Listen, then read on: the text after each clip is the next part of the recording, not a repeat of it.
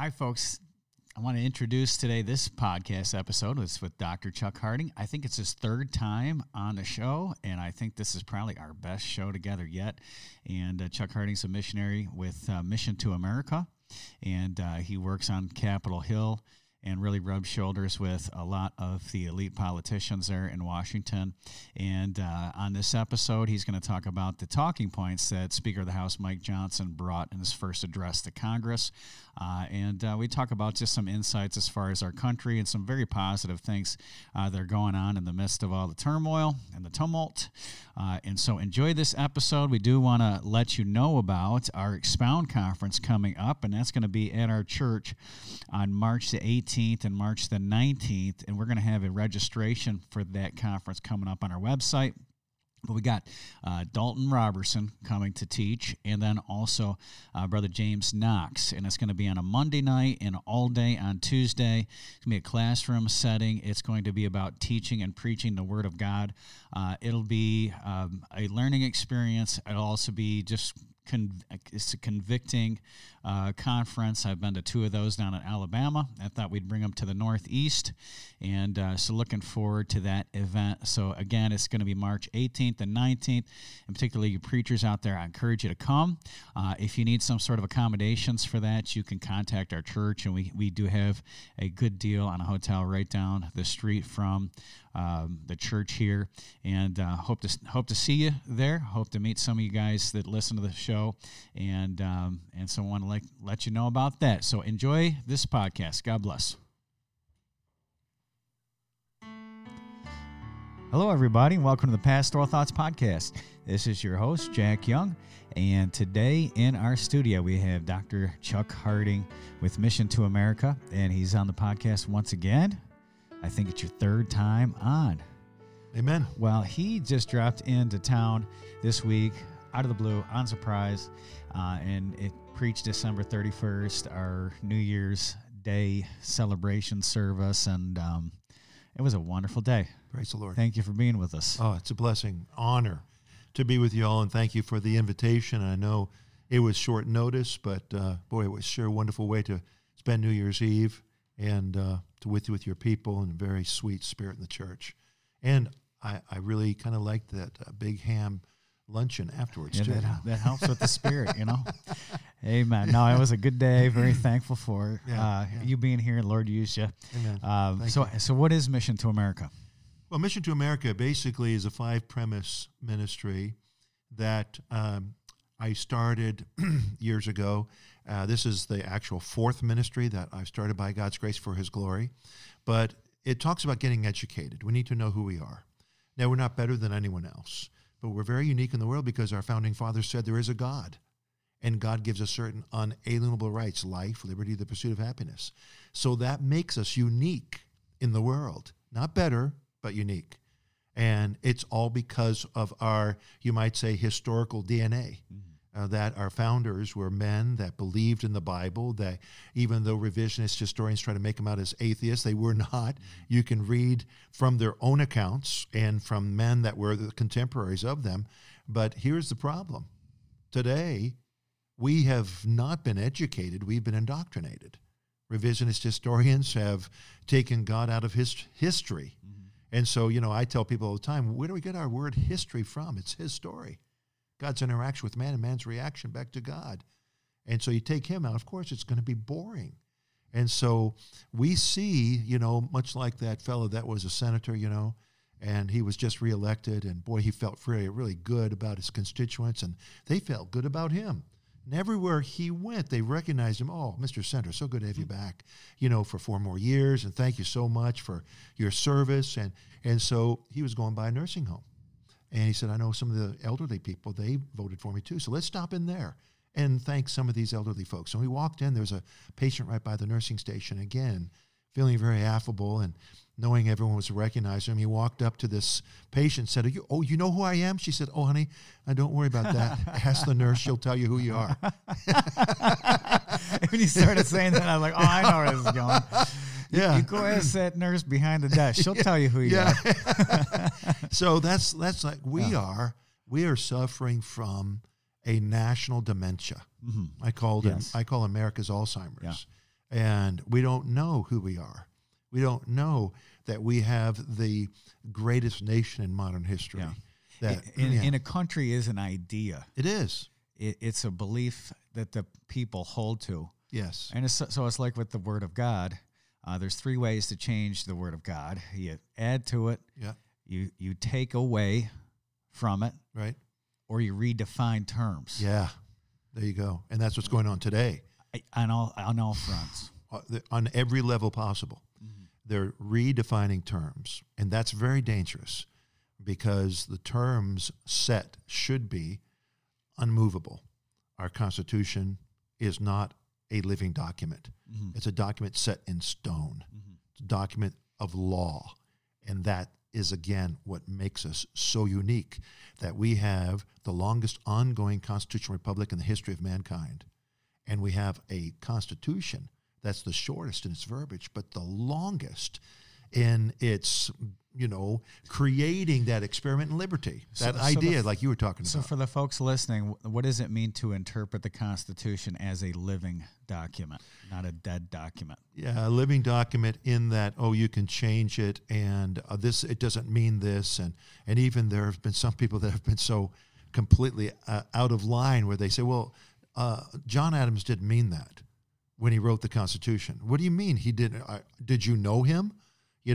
His journals all reflect the fact that he said exactly. He was one of the 3 editors. It was Ben Franklin, it was Thomas Jefferson, and then John Adams.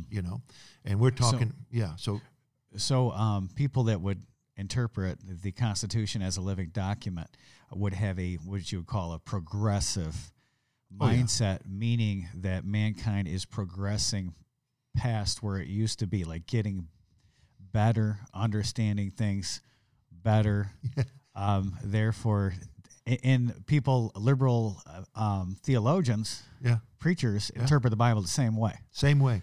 And but so when Paul writes, defining the role of a pastor or role of a deacon, or even certain sins in the Bible, because you wonder how many of the churches in town could have a rainbow flag out front. How the Pope could now tell Catholic priests that they can bless same-sex unions. Yeah. So the Pope obviously interprets the Bible as a living document. Sure. Because the document does not sin. So what does it mean to interpret the Constitution literally, and then we're comparing to the Scripture, interpret the Bible literally as well? Well, you take it at face value. You take it at the original intent. What was the intent? What was the intent of the Bible? The Bible, of course, was written through and by men, but inspired by the Holy Spirit of God. And so the Bible has a set standard of truth. It's not something that we can take what we want and leave the rest. It's not a smorgasbord. No, the Bible, that's why there's so many different versions or perversions, as I would say, aside from the King James, which I believe is the preserved document for the English-speaking peoples. And that, of course, is a whole nother discussion. And so it's a legal document. It needs to be precise. So we would interpret the Bible by who was writing it, who was it written to, and what did it mean to the recipient of the document. Yes. And so the original intent is the intent. And then also, you and I, mankind might move forward like technologically, but they're not progressing as a people. We're just finding out better ways to kill each other. Exactly. So you might take a guy who is in a horse and buggy. He's going 5 miles an hour down a road. Now you're going 75 miles down the same thoroughfare. You're just moving faster. Exactly.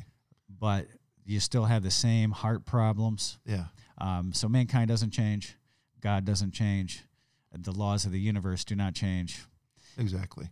And the same way with the laws of government, because our Constitution has over 20 biblical principles. So if these principles are true principles, they were true back when the documents were written, they're still true today. Still true today. It says in the Bible, things are going to wax worse and worse. We're not getting better. We're getting worse. Society's getting worse.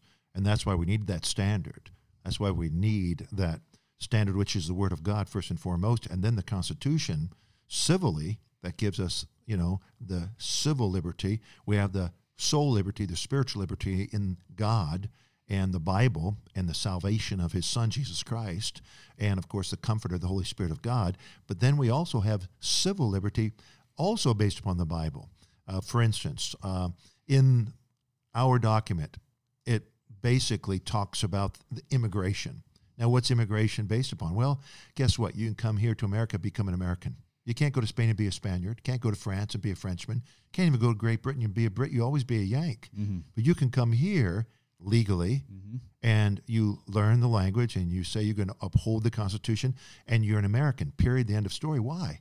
Well, because God told the children of Israel, the stranger that dwelleth with you shall be as one born among you, and thou shalt love him as thyself.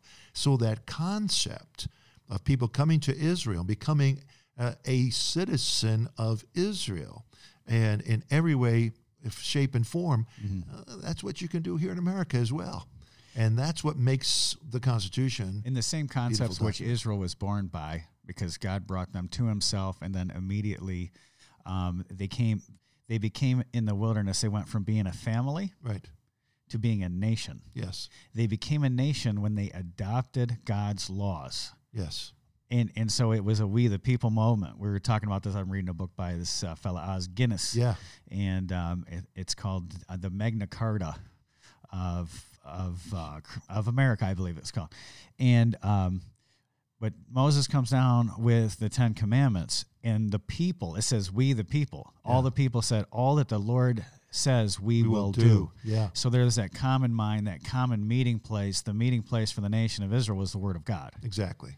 And you and I believe that when America was founded, that the overwhelming majority of the people wanted to adopt the principles of God's Word, and the Word of God was like a Mount Sinai movement. It was there at the Declaration of Independence, and then also at the giving of the Constitution. Exactly, and here's what we have to: we must know this. We must know our Constitution. We must have a working knowledge of the Constitution of the United States. You say, well, why? I thought that was the government's job. We are the government. Mm-hmm. It is we the people. We the people. Yeah, it's not them. It's not them, the government. They represent the government. We are the government. Mm-hmm. But that's the big problem in America today. I mean, huge. Millions upon millions, hundreds of millions of people in America. 330 million, okay? But hundreds of millions of people think, oh, that's the government job. We're going to elect them, and then we're just going to let... No. That's what they do. That's what they do in nations with monarchies. Exactly. This is not a monarchy. This is a nation by the people and for the people. For years, man was looking for a power that was distributed amongst the people. Mm-hmm. Because most of the history of mankind, it's always been power in the hands of a few. And some of our early presidents said, well, this is an amazing thing. It's an experiment in liberty. As we've talked about, it's a concept that if we don't once again get educated about and then know what we need to do once we get educated, then we're going to lose it. Mm-hmm. And our children are not going to grow up in the same nation that we grew up in. So the premise of Mission to America is, first of all, let's get educated. Right. Let's know who we are. We're not subjects. We're citizens. Christian nations have been literate people groups. Yes, exactly. And that's the first thing what missionaries do when they go into indigenous people. If they don't know how to read, they teach them how to read. Exactly. So you need to educate yourself with God's Word, and then the American people need to educate themselves about government. Exactly. Because that's their duty as a citizen. Our founding fathers said, only an educated people will be and remain a free people. Mm-hmm. That's all.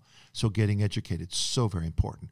Washington said, what key academic is more important than to educate the next generation in the tenets of liberty? They are going to be the guardians. What are we doing?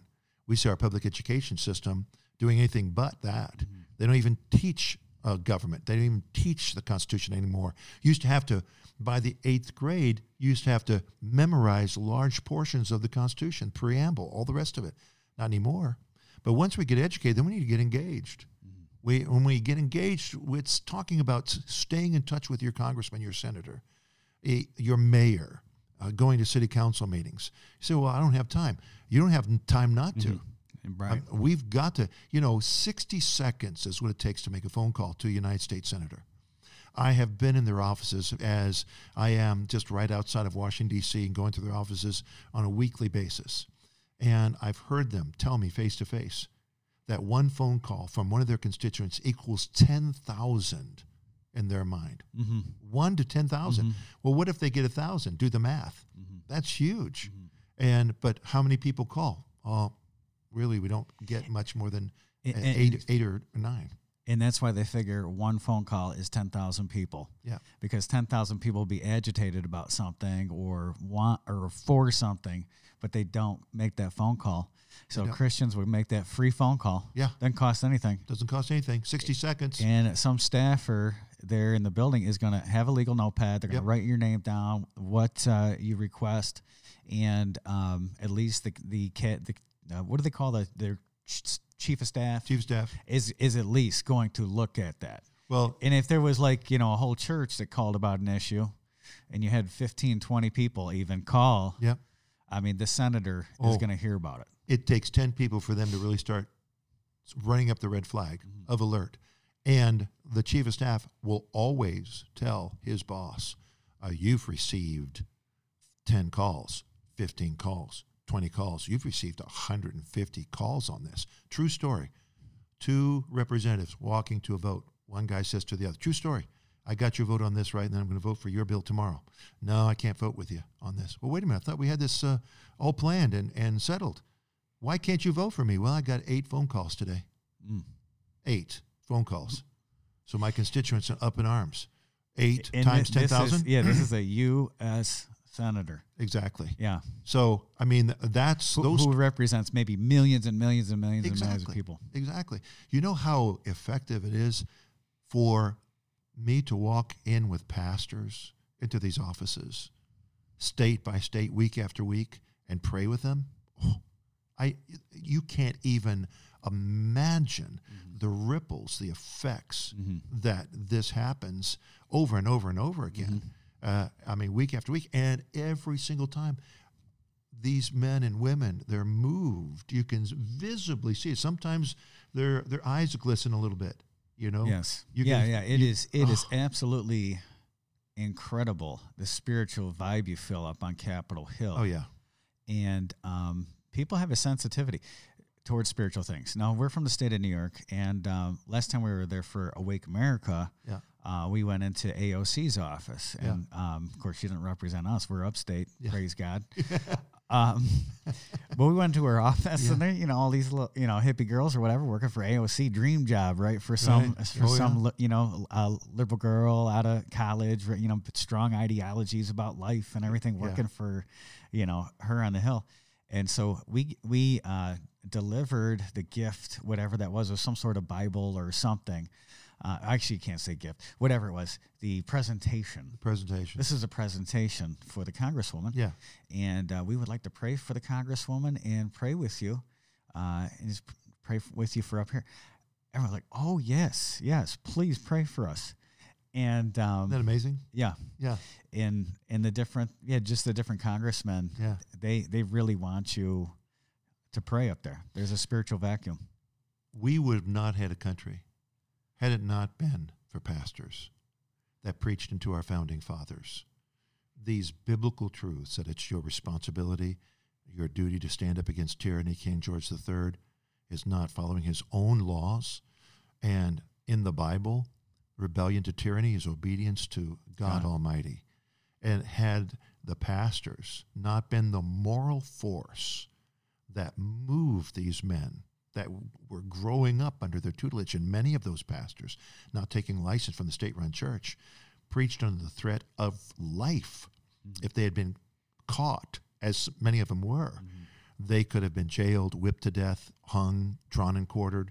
I mean, a lot of them were tortured to death because you couldn't preach without a license from the Church of England. But they were doing it. And many of them were Baptistic people, but they were all people that had a biblical stand. They were not going to be told what to preach. They were not going to get a license to preach God's word. And can you imagine how many men of God would not be coming to the pulpit if it was under a life threat today. Well, I could tell you just from people's reaction from COVID. Yeah. I mean, just a little bit of threat from the government, man. They cave like nobody's business. Yeah, they would. Yeah, but it was those men. And then there would be some. It's it's old Russian proverb, where a little church is meeting and secretively, and someone comes in the back of the door, and he's got a gun. Well, he's got KGB. No. Who's the Russian police? Oh yeah, the KGB. Yeah, KGB. Yeah. I was thinking Gestapo or KGB. I can't remember. Yeah, KGB. They're actually called something else now, but KGB is definitely what everyone knows them as. Right. Yeah. And so whoever does not want to die, die for your faith, leave right now. Yeah. And so 4 or 5 people leave. Yeah. And then he sets his weapon down and says, "Okay, we can have church now." Isn't that something? And so the persecution. Yeah. Usually makes for it weeds Christians. Those people out that really are not sincere and tenacious about their faith. But that's even biblical, where Aaron and Hur, like I actually preached on today in Sunday school, they were the men of God. They held Moses' hands up, who was the leader, so that the battle against the Amalekites could be won.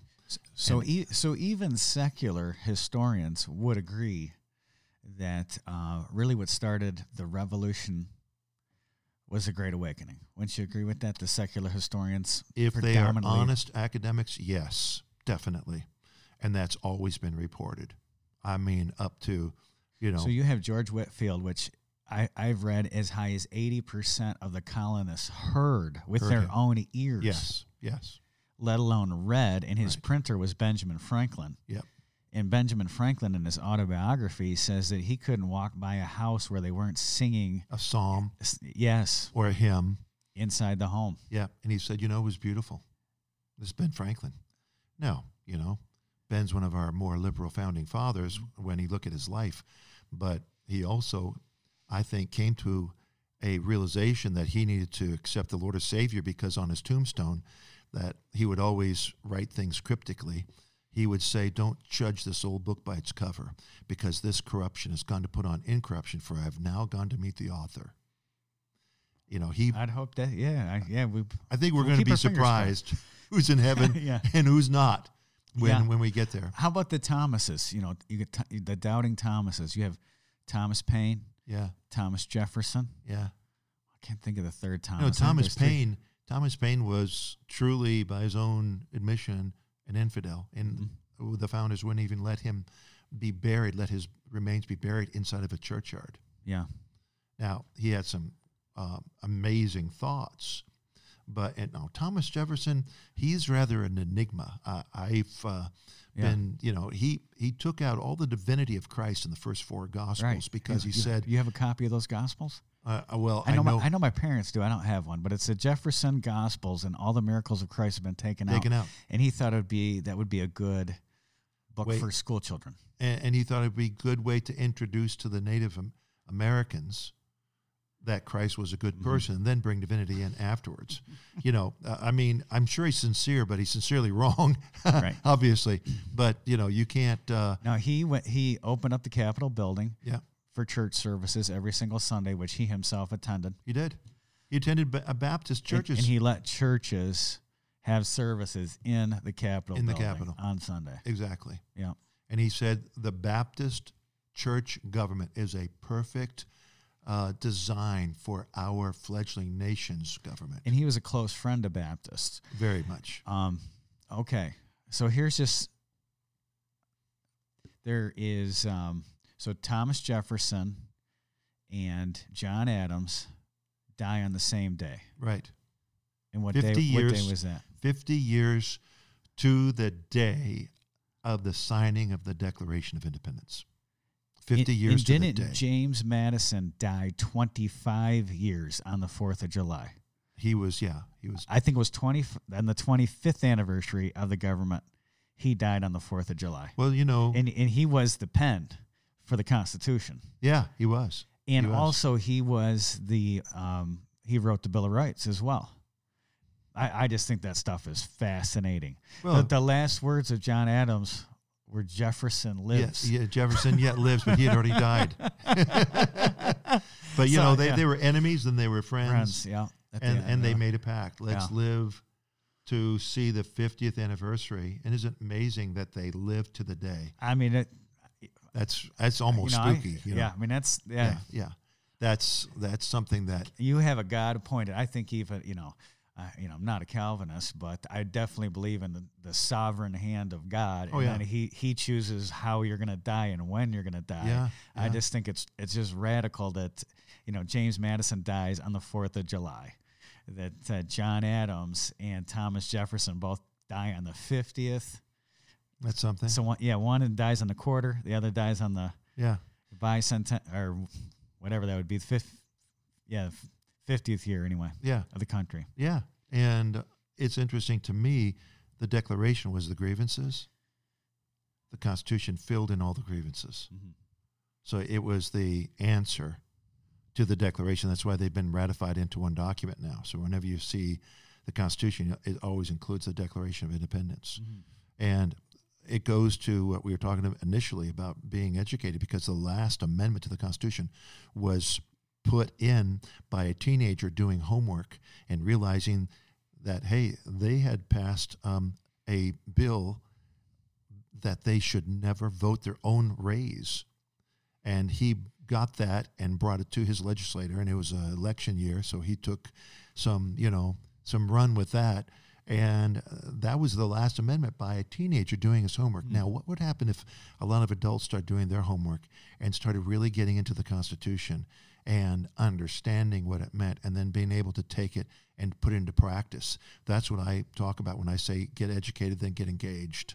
And to know what we're doing, to know what we can do, redress our grievances, and know what the Bill of Rights is talking about, like we talked. And the only reason why James Madison wrote the Bill of Rights was because of John Leland, the preacher, the Baptist preacher from Virginia. Mm-hmm. And then he not only told him, look, if I get the Baptists behind you, you'll go to Congress. And then he went himself to make sure that Madison was going to do what he told him to do, up in the balcony looking at him to ensure that he was going to follow through with the Bill of Rights, because the Baptists have always been fiercely independent and not wanting anyone to tell them what to do, much like the Danbury letter that Jefferson wrote the Baptist about, the wall that keeps the state out of the church. And then he goes and tells the Baptists, but I'm convinced this will not preclude you from your social duties. So what does that mean? Well, you need to They're stay supposed to be in government. They're supposed to be in the government. government's supposed to stay out of the church. But the people of the church never supposed to stay out of the government. Right. And if you read the Danbury Baptist letter from Jefferson, that's exactly what it says. You can't misconstrue it if you are honest. Yeah. And so, and Mission to America is getting educated, getting engaged, and then entreating God's mercy. Because, of course, if God wanted to, he could destroy us today and be well within justifiable reasons why. I mean, over 60 million babies murdered, and I know Roe v. Wade has been overturned. When I was talking about that years ago, saying 2 years ago, guys were looking at me cross-eyed. Nobody believed that. No one believed it. I was saying, I wouldn't have believed you either. Yeah, well, I told you here. See, I didn't believe it, so I forgot you even said it. Yeah. So, but now it's done, but it didn't go far enough because it's given back to the states, so it still goes on. Mm-hmm. Now, there's 29 states right now that you can't have an abortion in. 29 states. And but that's and I said it'd be about 30 almost immediately, and here we are at 29. Mm-hmm. And then, of course, it's just a battle. It's a constant battle. But 60 plus million citizens. Think about if those people had lived, married, and the technological advances, the medical advances, the amazing things that we would have seen in our country. I remember years ago when abortion really started stirring things up, and there was a doctor being basically questioned about his stand on abortion. And he gave a scenario to these doctors on this board. Okay, this is an unmarried woman, and she's a prostitute, and she's had venereal disease, and most likely this child's going to be born with some kind of defects, and they unanimously said abort him. It's like Beethoven. It was Beethoven. Yeah. He said, you've just deprived the world of some of his greatest music from Ludwig van Beethoven. Congratulations, man. Yeah, those lists are amazing. They are. And that's where liberty gets perverted. Yes. Is to where it's supposed to be by the people and for the people. Right. And those unborn babies, those are people. Those are people. Yeah. Those are people. God calls them people. Mm-hmm. They're not fetuses. I mean, God even names babies when they're still in the womb. Mm-hmm. What does that tell you? That's how God considers it. But, you know, when we look at that, we understand that God says, I do not pardon the shedding of innocent blood. No. So we need to ask God for mercy. That's entreating God. Mm-hmm. Please, Lord, be merciful. You were mentioning this morning, it was a phenomenal message on growing closer to the Lord. Yes. And you gave several illustrations about the founding of our nation and the Partisan Brigade, and then John Gano, who was George Washington's chaplain. Right. And how that these men led in prayer, in battle. Yes. They led in prayer. Yes. And our country was birthed in prayer. Oh, my. Such a huge part of our nation. And you could see also presidents like Abraham Lincoln. Again, I hope to see him in heaven. I don't know. Yes. We'll see. Yeah. But he would proclaim national days of fasting and prayer. Yeah. You know, one of the first books I co-authored, The Prayers That Shaped America, was just an amazing labor of love. And there's a huge amount of my years of study in there. And but right from the very beginning, I mean, I stood where the Pilgrims prayed, where they got on the speedwell and opened up the Bible. And that's the embarkation. The painting of the embarkations hangs in our nation's capital, the rotunda of the nation's capital. And they're praying before they embark. Mm-hmm. And they're saying, we're doing this by the will of God. Then when they get here, they pray. And they're praying. It's a constant purpose of prayer all the way through our country. Our country was birthed in prayer. And that's something that we need to make much of again today in treating God's mercy upon our country. Now, the fourth thing then is to encourage others to do the same. That's what we're doing right now. We encourage others to get to where they need to be educated, engaged in prayer, treating God's mercy, and then to encourage others. Why? Because those four things are done so we can do the most important thing. It always comes back to the cross. Evangelize the lost. We have a country that our Pilgrim forefathers said when they landed in Plymouth, we are doing this by the will of God for the advancement of the Christian faith. God gave us this country, number one, to propagate the gospel of Jesus Christ. And number two, in my opinion, by our document, to protect the nation of Israel. And so very, very important. That's the 5 premise of Mission to America. Amen. And hey, so the last one's encourage. And Sunday school hour, you're very encouraging to the people. Yeah. And a lot of people are discouraged right now. Oh, yeah, with the they state are. of the nation. Oh, yeah. So you have any encouraging things that you see in Washington that you don't see on the news? Yeah, and this is it. And I showed photographs today. And every single photograph, you see that congressman or that congresswoman, that senator, with a big smile on their face, with us praying with them on their knees in their offices. We had one congressman that I wasn't even going to go in and visit, but he heard me, and he came out of his office. This was like 7:00 at night, and said, "Hey, I thought that was you. Come on in here, brother." He calls me brother. That's pretty good. And so we prayed with him. He got down on his knees and wept for our country. A United States congressman on his knees in his office at 7:30, 8:00 at night, weeping for our country. A lot of people don't see that. And these people such as Ryan Zinke, who was the former commander of SEAL Team 6 that took out Osama bin Laden, he said, I am so excited to be in the fight because I know what God can do with a few people, how he's changed nations with just very few people. And God even says in Isaiah chapter 1 and verse 9, except for that very small remnant. We would have been as Sodom. We would have been like as Gomorrah. And so God can use that little remnant, that small remnant. And these people in Washington, D.C., they get that. Where they're praying for them, and they are just, you can see it. They're electric. They are so motivated, and they're being persecuted every day. We have no idea what it is to be persecuted compared to them. Oh, yeah. Oh, my. It's just amazing to me. And so I'm very thankful. And a lot of times people say, well, do you think that God still wants to do something with our country? I said, well, yeah, I do. Well, why do you think that?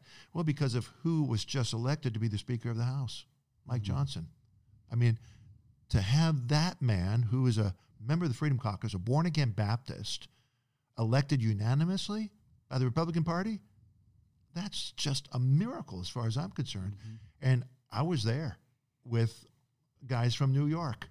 And as they were coming in and out of that room where they're deliberating on who was going to be the next speaker, I kept on shaking this guy's hand, that guy's hand. Hey, we're praying for you. Oh, and the response was over and over again, thank you, brother. Thank you, brother. These are congressmen, congresswomen.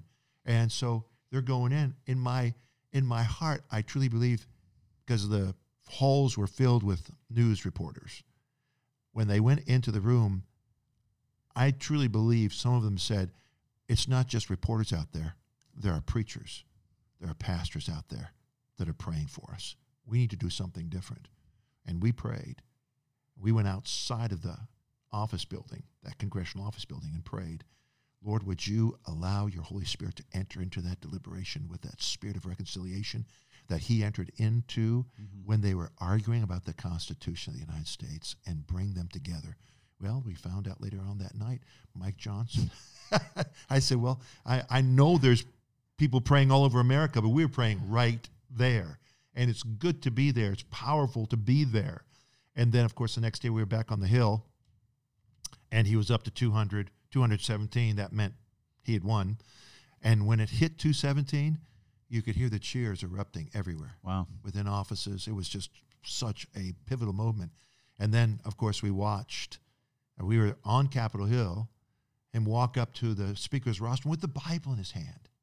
I've never seen that in my life. I've never seen the Speaker of the House walk up to the rostrum with his Bible and then set it down next so people could see that it was a Bible. Amazing. And then he talks about the core principles of our country, which I don't know much time we have, but we got time, man. Okay. Let's talk about the core principles of our country. Yeah, and he was, and I've heard him speak in person.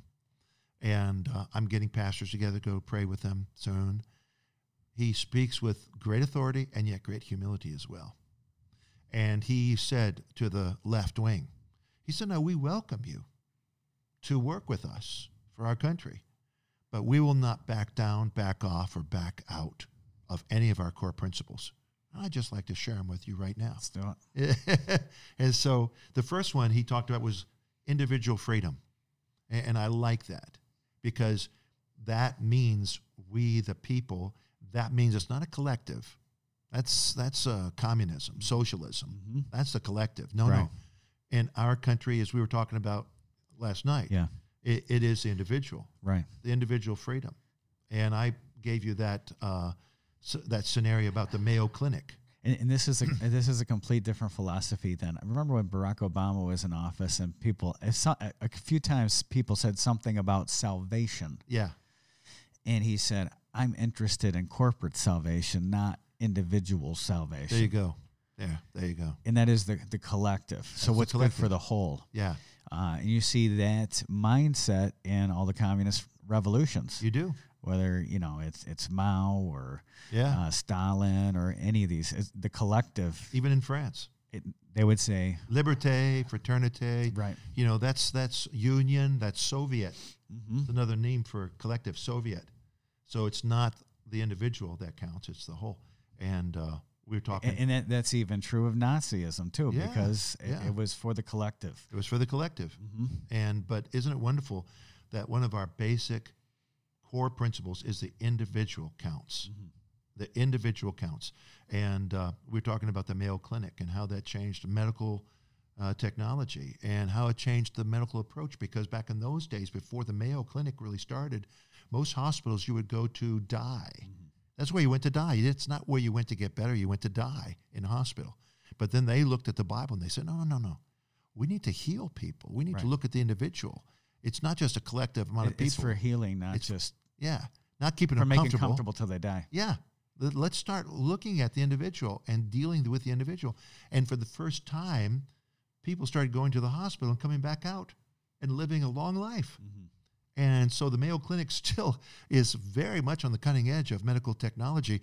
They use music, they use prayer, faith, and nothing basically within boundaries is out of boundary with the Mayo Clinic. Why? Because they know that there's a great amount of information and good that people can get individually. And it's the sacredness of the individual life as well. That's right. So that's a Christian mindset. Each individual and life. That's why most hospitals are Christian. Baptist Hospital, right. Methodist Hospital, exactly. St. Anne's this, St. This. Yeah, because it was all faith-based. That's what made the difference. Yes. And it happened here. Mm-hmm. Happened here in America. Mm-hmm.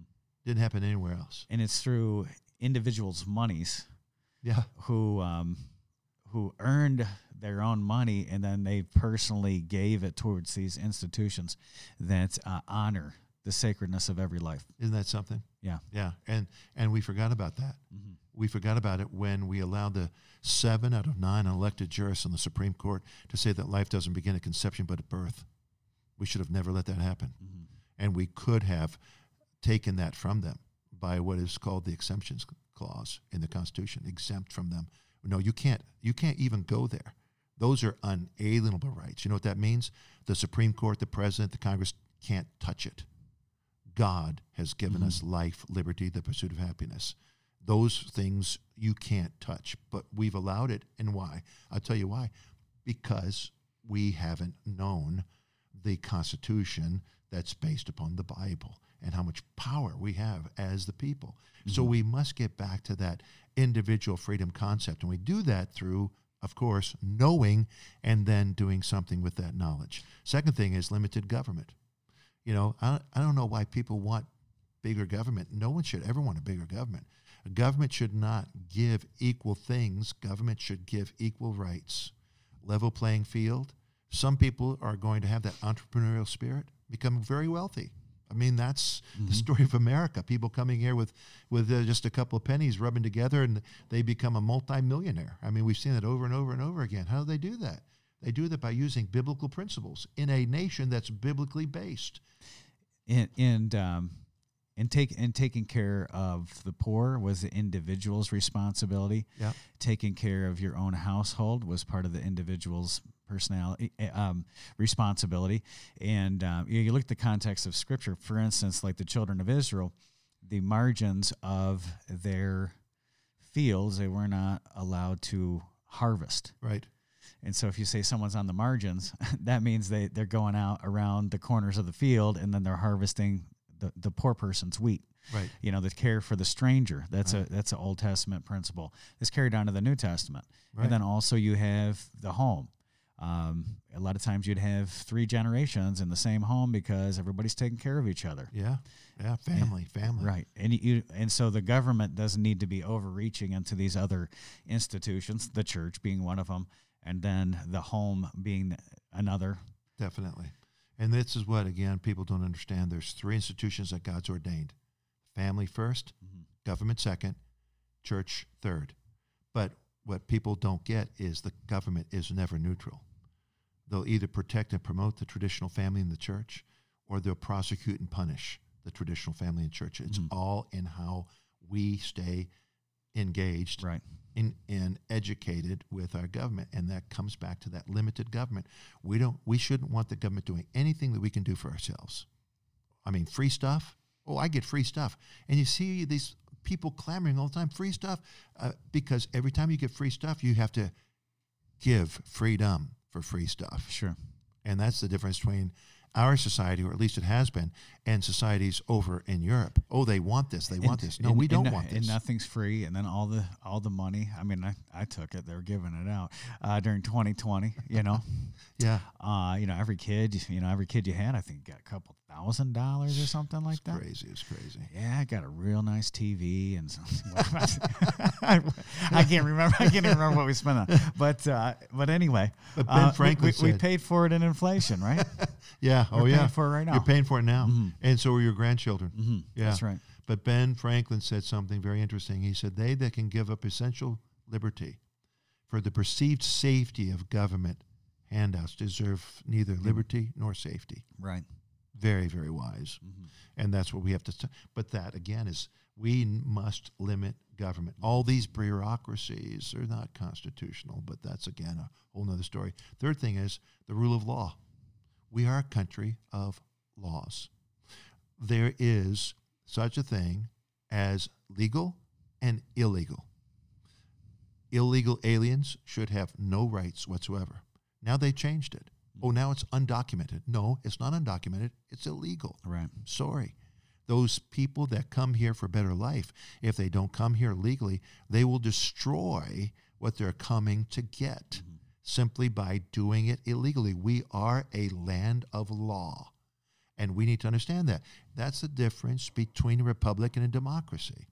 A democracy is where social order is sacrificed for self-interest. Right.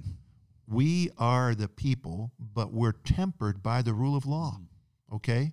So we have rights, but rights within parameters of the Constitution. And a lot of times people say, well, did Israel have a constitution? Well, they did, 613 commandments. 248 of them were personal and positive. Mm-hmm. Now, I think it's very interesting because 248 is the number of the bones in the body. And so God doesn't make any mistakes. And then the second amount that makes up that 613 is 365, the days in a solar year. Yeah. And those were the thou shalt not. So when you get around society, you don't do this. Thou shalt not do that. Thou shalt not do this. So there was positive and negative there. And they followed those. If they didn't follow those, then things happened. There were repercussions, there were punishments, and if the nation stopped following those things, then there was great destruction where the nation of Israel went into captivity over and over and over again. You know, it's almost like, oh, don't do this again. And you see that cycle over and over and over again. Right. So, you know. Right now we have a time of chaos. Yes. In this country. Yeah. And like you said, it's to bring about a certain end, a certain goal. Yeah, it is. It's not done. So we have chaos in the home. We have chaos in the border. We have chaos in the town, and enforcing laws. Some people saying, "Oh, it's just stupidity." No, it is by design. Yes. For the demise of our country. Mm-hmm. It's not because of a lack of leadership.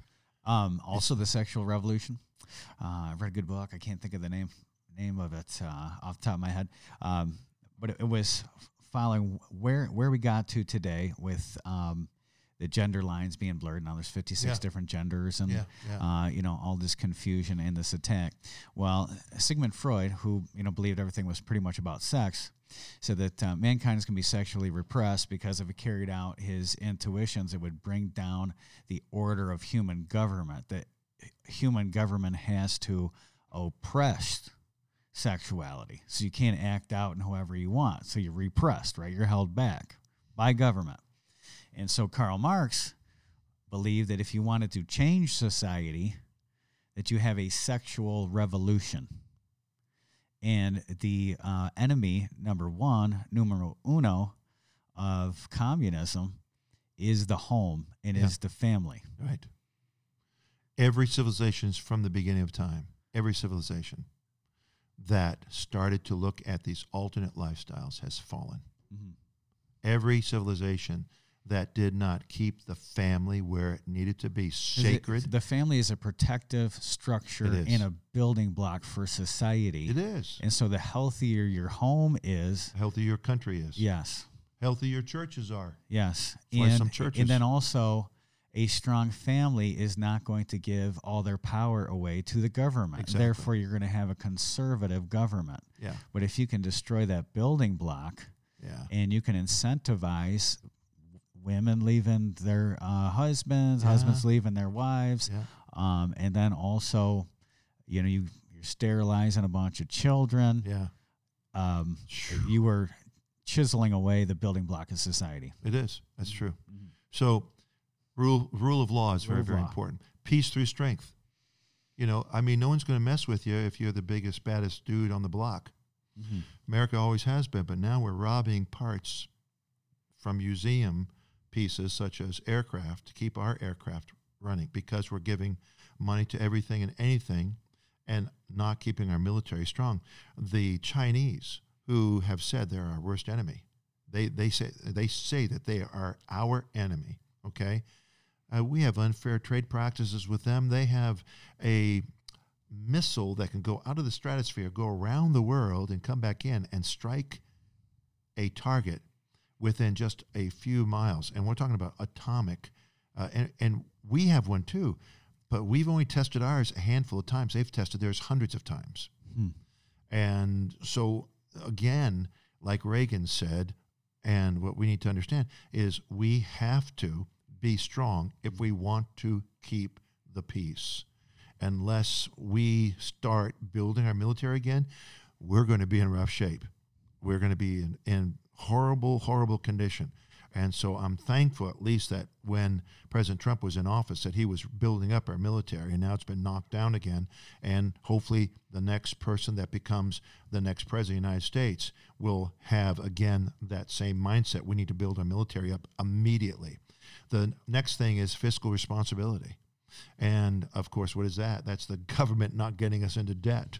You know, debt is one of the worst things. Debt's immoral when Absolutely. We want our children, grandchildren, great-grandchildren to pay it off.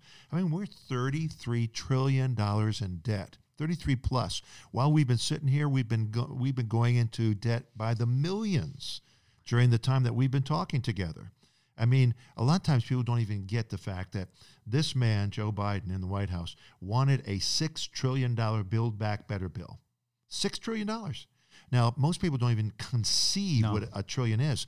I'll break it down for the people that are watching. $1 million, $1 billion, and $1 trillion, okay?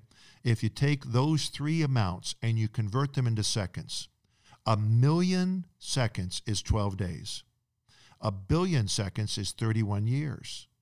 1 trillion seconds, so between 12 days and 31 years, between 1 million and 1 billion, okay? 1 trillion is 31,688 years. Now, that is mind-boggling. Mm-hmm. And there was only one man that stood against that $6 trillion Build Back Better bill, and that was Joe Manchin.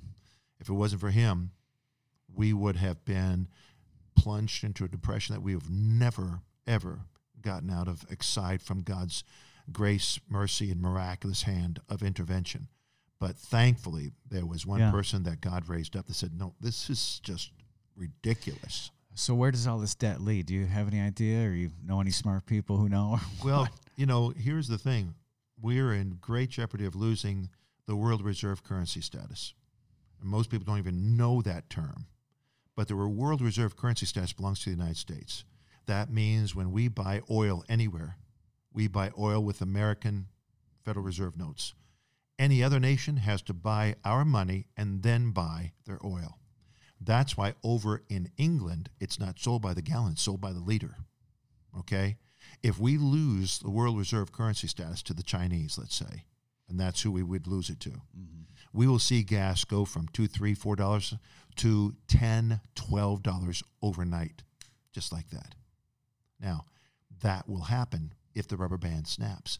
That's one reason why Representative Matt Gaetz started the ball rolling to get Kevin McCarthy out, because he was doing this continuing resolution, kicking the can down the road, and he had told them he was not going to allow this to happen. But he did. And now we have a man by the name of Mike Johnson that is talking about fiscal responsibility. He said, we've got to get this thing in order immediately. And he's already working on it. I mean, even under President Trump, we had deficit spending. Sure. I mean, a lot. George W. was terrible. Obama was terrible. Do you think there's a possibility of ever having deficit spending? Yes, I do. And this is why. Looking into history, our nation was bankrupt after the War for Independence. Bankrupt. I mean, we were flat busted, broke. We sold what was called the Continental Dollar. And the saying was, it's not worth a Continental because there's nothing. I mean, it was just a piece of paper. And our founding fathers never wanted us to print paper again. They always wanted to do coins in gold, silver, nickel, and copper. That was it. That's the only thing you can't find the dollar bill in the Constitution. It's not there. It's all coinage. Mm-hmm. So, getting back to what happened after the Constitution. Constitution came and things started to roll again. They prayed. God, use these truths that we've put into this document, these 20 plus biblical principles, and bless our nation. They prayed and asked God to do that. Fasted and prayed. The men that were taking these ideas and putting them together, as Ben Franklin said, we looked at all the governments in the world, none of them suit our needs. We've looked past, present, none of them suit our needs. And he was chiding with the men. Ben Franklin saying, look, I was here about a decade ago, and our backs were against the wall, and we basically went to God in prayer. Do we think we no longer need our faithful friend? Do you think that he won't see a sparrow fall and allow an empire to raise without his aid? We do no better than the builders of Babel. I implore you, before we go to deliberation, we go to prayer.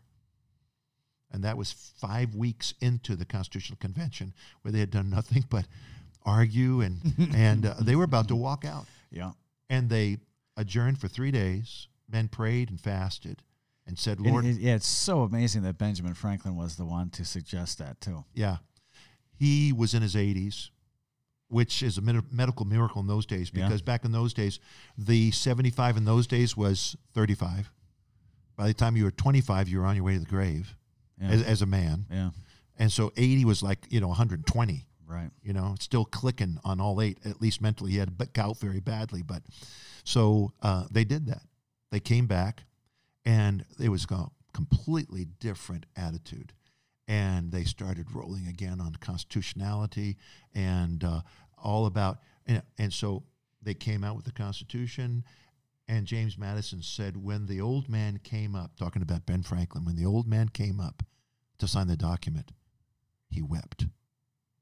And he said, pointing to the chair that George Washington was sitting in, that had a sun, he said, I didn't know if that sun was rising or setting on our nation.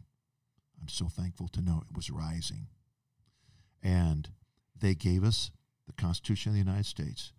Washington wrote to one of his good friends, Benjamin Rush, and he said, this was just a few years after the Constitution, he said, if I had told you, or you had told me, that we would be so financially powerful just a few years after the Constitution, I would have called you a madman, and you would have called me one. What he was saying was God is still the God of the miracle. Yeah. And he blesses his principles in miraculous ways. Now, from that, I truly believe that we could get back beyond deficit spending. I truly believe it. If we just look to the past to see what has worked, and look to the past, not just in legal aspects, but in prayer, coupling it with the principles of God in government. And so fiscal responsibility. Free markets is the 6th out of the 7. Free markets is simply the sacred law of property ownership. I was in a White House briefing a while back, and they were saying, well, what about, health care, and what should we do about health care and Obamacare and socialized medicine? And no one said anything. So I said, well, let me just tell you, and I introduced myself. I said, the free market system, free enterprise, has given us the greatest economy in the world. It has also given us the greatest medical attention in the world. People come from all over the world to the United States. Why? Because we have the best and the brightest. So you want to do something for our medical community, for our medical coverage? Privatize everything over state lines. Let doctors compete with doctors, and if you want to regulate anything as a government, then regulate big pharma. and get its rates way down because it's an exorbitant and, completely imaginary price that they're trying to put out to the people to make money. And that's what happened, in my opinion, with COVID-19, but that's another story. So, and billions and billions. Oh, yeah. Well, the next day I turned on the news and there was someone very notable because I said in that White House briefing, here's the problem. We think socialism is going to work in America where it's never worked any time in history, anywhere in the world. And Einstein said something very important. He said, insanity is doing the same thing over and over again, expecting different results. Yeah. Yeah. And that's what that guy said on Fox News the next day. I said, well, at least I'm glad someone was listening. Yeah, that's nice. You give him something to say. Yeah, but it's all biblical, Ecclesiastes. Right. Yeah, you put these biblical principles into practice. Yeah. And you try the same thing over again because the people imagine a vain thing. They think that they can change human nature or something, but human nature is human nature, and there's undying laws that God has made that are true in every generation. But with the free markets, there seems to be, in recent years, just nefarious corporations in bed with the left, corporations were always Republican before. It seems like predominantly these billionaires, which are they're like oligarchs, are very anti free speech, very pro-left, leftist agenda, not pro-family values. Is there any way to explain that? I think the thing that explains that, I wouldn't call it a phenomenon. These corporations, married to the woke ideas. Yeah. Which are leftist and communist. Again, we're always told that, Republicans are always for the big corporations. The Democrats are for the little guys. Right. I couldn't think that that's farther from the truth. Right. And that the Democrats, when they're in office and in power, billionaires are making more billions. Yeah. And there's the middle class is attacked. Yeah. But now you have these big corporations and big pharma. I remember Democrats back in 2000 were anti-big corporations. Yeah. They were anti-big pharma. Right. They were very against Wall Street. Yeah. And it seems like now it's switched. Yeah. A couple things that I think explains that. Number one is that nefarious business transactions that are below the table that are not legal. So we don't have legality entering into the marketplace. We have insider trading. And by the way, that's even in the highest levels of government. Absolutely. And so that's the number one thing that they've gotten that money. So for instance, Nancy Pelosi would have had to have been in Congress for about 1,000 years to be as rich as she is today. John Adams said just off her salary. Exactly. Yeah. John Adams said anyone that comes out of public life richer than they went in is a crook. Mm-hmm. God says, not money, but the love of money is the root of all evil. God says, if a man works, then the fruit of his labor, that's my gift to him. Now, that's not verbatim, but that's what the concept is. You work hard, and you work honest, and the fruit of your labor. Now, some people can become very wealthy, but when they start cutting the corners, the love of money, what part of that don't we understand is the root of all evil? So it's a love of money that has made corporations now woke, and they're blind. They're like, in my opinion, when God blinded the men of Sodom, and they still were they wearied themselves looking for the door. Looking for the door. It's blind fury. They want money. They want more money. They love money. They love the prestige. They love the power of money. And that is the problem. Free market system is making... Is it pitting big corporations against small businesses? Is that the idea? That it is through regulation and this, and only the big corporations can survive? It's really the government that's getting the kickbacks, in my opinion. Okay. Not all the government, but a lot of it.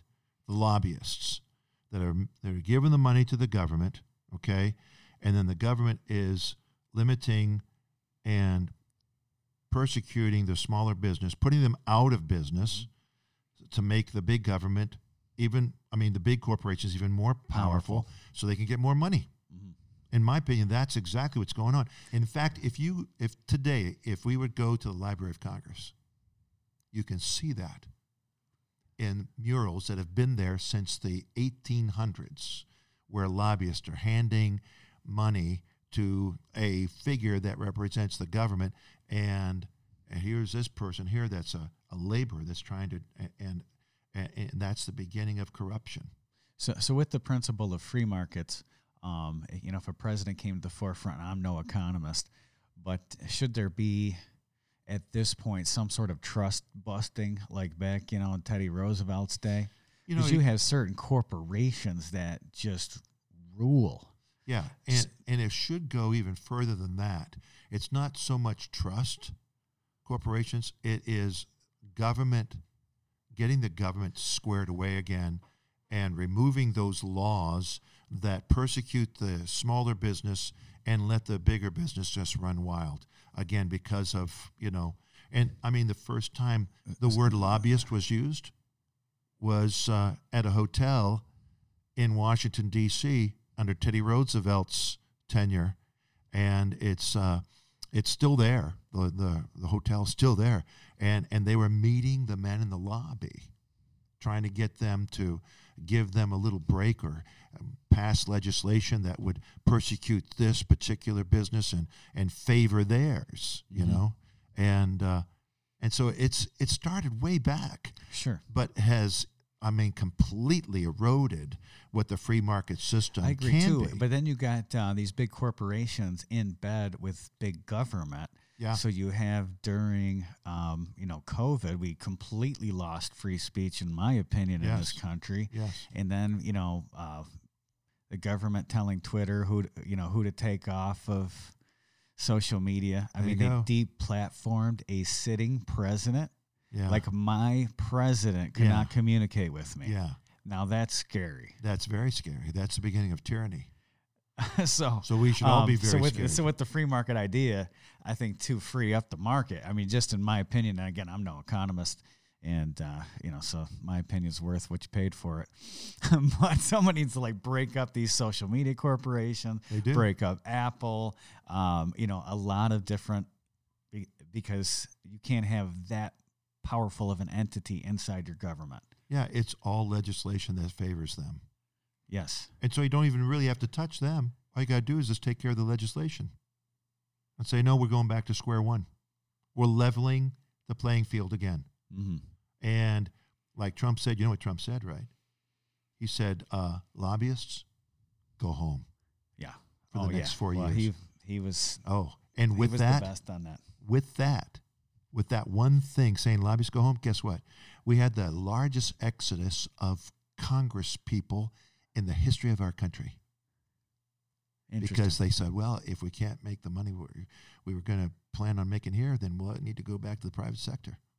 They had the largest exodus from Congress in our nation's history, aside from the Civil War, where they were there a large portion left because of South versus North type of thing. But and it all comes down to number 7, and that's human dignity. The dignity of the human that is basically created in the image of God. Image of God. And human dignity is what needs to, again, take place in our country. The dignity of doing simply what's right. Mm-hmm. Not what I can get away with. Just because someone passes a law doesn't mean it's right. Yes, and what's important is not the ideal, the idea, your philosophy. What's important is the individual human being. Exactly. Because you have some big social movement that wants to. We just had right here in our town of Webster, there was a young lady who went and spoke at the school board. She's 13 years old, and she was speaking out against the transgender bathroom. She didn't want boys coming in there. Just this last week, she got attacked by that boy, and then also that boy's parents, and just viciously attacked on school property. The police said, "Well, this was a school. This was a school fight. There's nothing that we can do." Yeah. Imagine if it had been reversed. Oh man, what if somebody beat up a transgender student, which I'm totally against beating up anybody. So am I. It would have been marching in the streets. Oh, yeah. But we see that if a certain side is violent, yep. Well, they're the oppressed ones. Yeah, they're the oppressed. So, it's a cop-out. Yeah, so individual, not to human dignity. Not to, at the risk of sounding punny, it's a cop-out. Yes, that is. Hey, tell us about your radio show. Oh, the radio show is great. On Wednesday, every Wednesday, in fact, let me just show this card here. So live, Washington, D.C., Gospel Radio Network. It's at 1:30 on Wednesday. There's the placard right there if you want to look at that. But you can listen to this on the internet, Gospel Radio Network. And I just do basically a update from Washington, D.C., and a lot of times I'm getting out of some very high-level meetings. Mm-hmm. There are certain things that I can share, certain things that I can't share, but I'll guarantee you what I share is right from the horse's mouth. It's not, any kind of a sensationalism. It's no spin. It's just simply what I have received from the people that are making history. And so grn.brnapps.com. And again, if you want to just look at that, there it is there. And then there's another radio station called KOLU, and that's every Friday. This is every Wednesday at 1:30. Mm-hmm. Okay, KOLU that generates and broadcasts from Pasco to about 1 million people, KOLU, and that's every Friday at 12:30. And this is for a half an hour. This one on Wednesday is for half an hour. Mm-hmm. That one from Pasco is an hour. And we just talk about things much like we're doing here. And I try to educate people. It's on Friday. Is it live? It's live. Yeah. On Fridays. Live radio. Yeah. Both live radio. Oh, okay. Great. Yeah. And then our website, missiontoamerica.us. And that's 100. It shows you 100 documents that made America. So there's a lot of moments for America that I've recorded that just give you like snippets about our nation's history, about our heritage, about concepts, constitutional concepts to hopefully whet the appetite for people to study a little bit more. And then there's you have a book list there too. Book list, a recommended reading list. And we have a link to all these Christian websites because I would much rather read my news than watch someone are all jacked up saying, well, the sky is falling, No, it's not falling, Mr. Chicken Little. Mm-hmm. Okay. Mm-hmm. But when you read the news and you read the news from a variety of sources, one of my very favorites is Epoch Times. Okay. We would call it Epic, but they pronounce it Epoch Times, and you can do it through a magazine. In fact, the hotel that I'm staying at has Epoch Times newspaper. Wow. I've never seen that before. Wow. I'm thinking that's weird. That is that is really strange. I know for New York State. Yeah, yeah, that's a great. I said, man, this is my hotel every time I come down. I think you're in the Panhandle of Texas or something. No, I didn't even see it there. But it's excellent because it was started by underground Chinese Christians. Yeah, and now it's here in America, and it's one of the very, very best. Yeah, yeah. That's cool. Yeah, those are some things that I would recommend because we need to be reading. We need to be understanding. Are you still watching Newsmax? I am. Okay. To a certain extent. Yeah. And is that an app that you get or you watch it on YouTube? I watch it on a kind of like a network. Oh, okay. Yeah, so I can get it on a network. It's like a streaming type of thing. And so I'll watch that, and that's pretty good. Yeah. There's some things that they get off on, but it's a whole lot better than some of the other quote unquote conservative stations. And but the Bible says that we need to have an understanding of the times. Yes. That's in Chronicles, the book of Chronicles. The children of Issachar had an understanding of the times. Because of that, they knew what Israel ought to do. Yeah. And so there were many of them, but all of their brethren were at their commandment. And that's what we need to be. Yeah, it's the old saying, you have the Bible in one hand and the newspaper in the other. Yeah. Or the Bible in one hand, the Constitution in the other. There you go. That's even better. Yeah. Yeah, because those are the standards. like we've been talking. Those are the two standards. And then the newspaper, a newspaper is just kind of that thing. As soon as the ink hits the page, it's out of date. It's out of date. It's not worth anything the next day. Yeah. You just you leave it there for your parrot, right? Yeah. Nothing deader than yesterday's newspaper. That's right.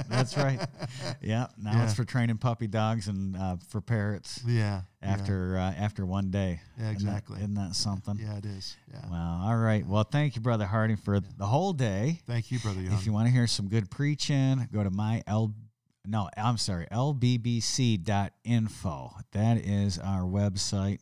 And we just got a new app for our church, so we're excited about that. Well, that's very Lighthouse impressive. Bible Baptist Church app. Wow. Yeah.